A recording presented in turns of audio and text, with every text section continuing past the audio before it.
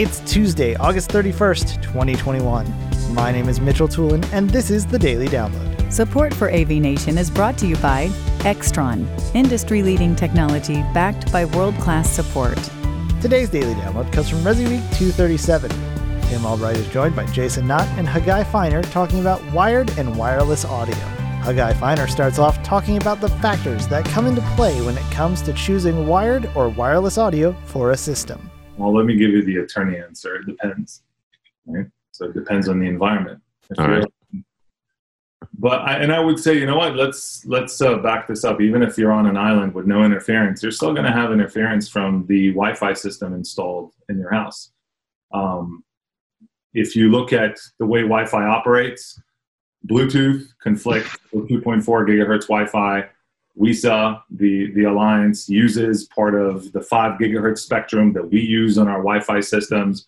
I know they say it's DFS and maybe we're not using that part of 5 gigahertz, but I can tell you, admittedly, every single system that ships out of this office and our Easton office from Access Networks to an integrator to a homeowner has those channels turned on, which means when you turn on our Wi-Fi system and you turn on a WISA system in the house, they will immediately collide effectively because we're going to use the same channels.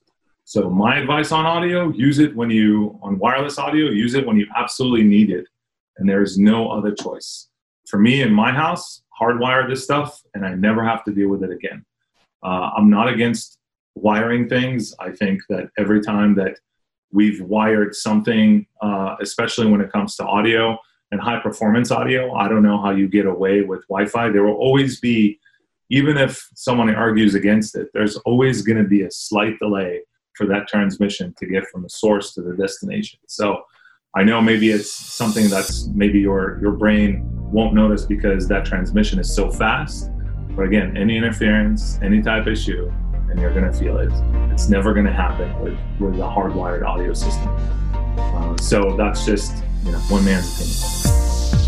Thank you for listening to today's Daily Download. If you like this podcast, make sure you subscribe and comment on iTunes, and also check out all the other fine programming we have here at AV Nation at avnation.tv, avnation.tv.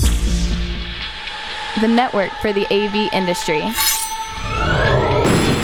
What are you listening to? This is AV.